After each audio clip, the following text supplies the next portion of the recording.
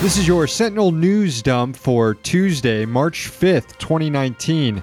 I'm Sam Sachs. I'm Sam Knight. We're broadcasting out of the MERIP studio in Washington, D.C. Check out our website, districtsentinel.com.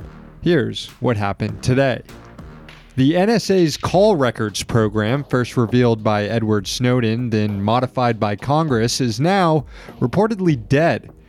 New York Times revealed that the telephony metadata collection program was shut down, and the Trump administration likely won't seek reauthorization for it when it expires at the end of the year.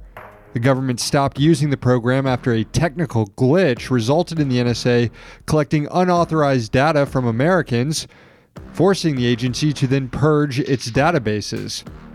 Remember when we were told by spy officials how indispensable this spy program was? Well, a few years later, it's shut down, and no one in the administration gives a shit. I guess it couldn't have been that important to begin with, although the NSA does have plenty of other spying authorities at its disposal to make up for the loss. President Trump promoted a letter signed by anti-Muslim hate groups protesting Congresswoman Ilhan Omar. The president tweeted about the letter, which contains the signatures of numerous far-right groups, according to the news website Electronic Intifada.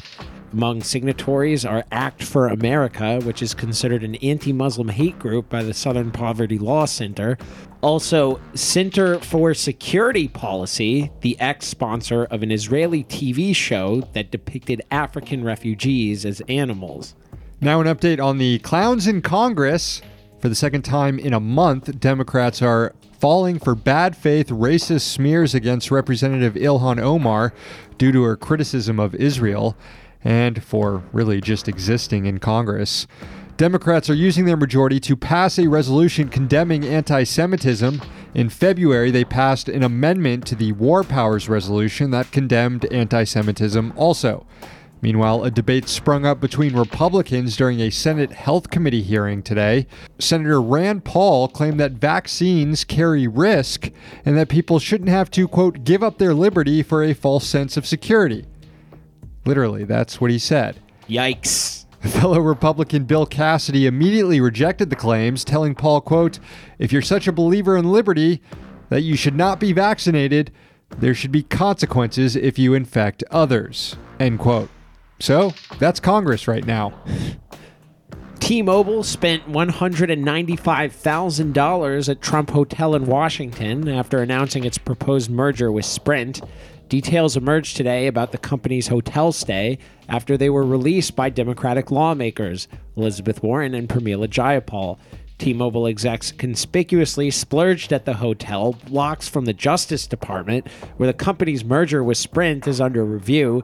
The schmoozing included a lobby meeting between T-Mobile CEO John Legere and Trump campaign goon Corey Lewandowski.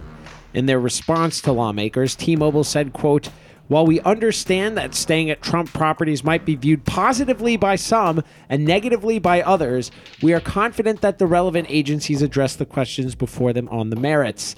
A few years before, Legere had criticized Trump Hotel on Twitter in a post that could now potentially be entered as evidence in an emoluments case. Life comes at you fast. That's your news dump. For more content like this, subscribe over at patreon.com/District Sentinel. Thanks to our sponsor, the Congressional Dish podcast, hosted by Jen Briney. Find it at congressionaldish.com. We'll be back on Wednesday night, 8 p.m. Eastern Time for District Sentinel Radio Live. Until then, we're here in D.C. so that you don't have to be.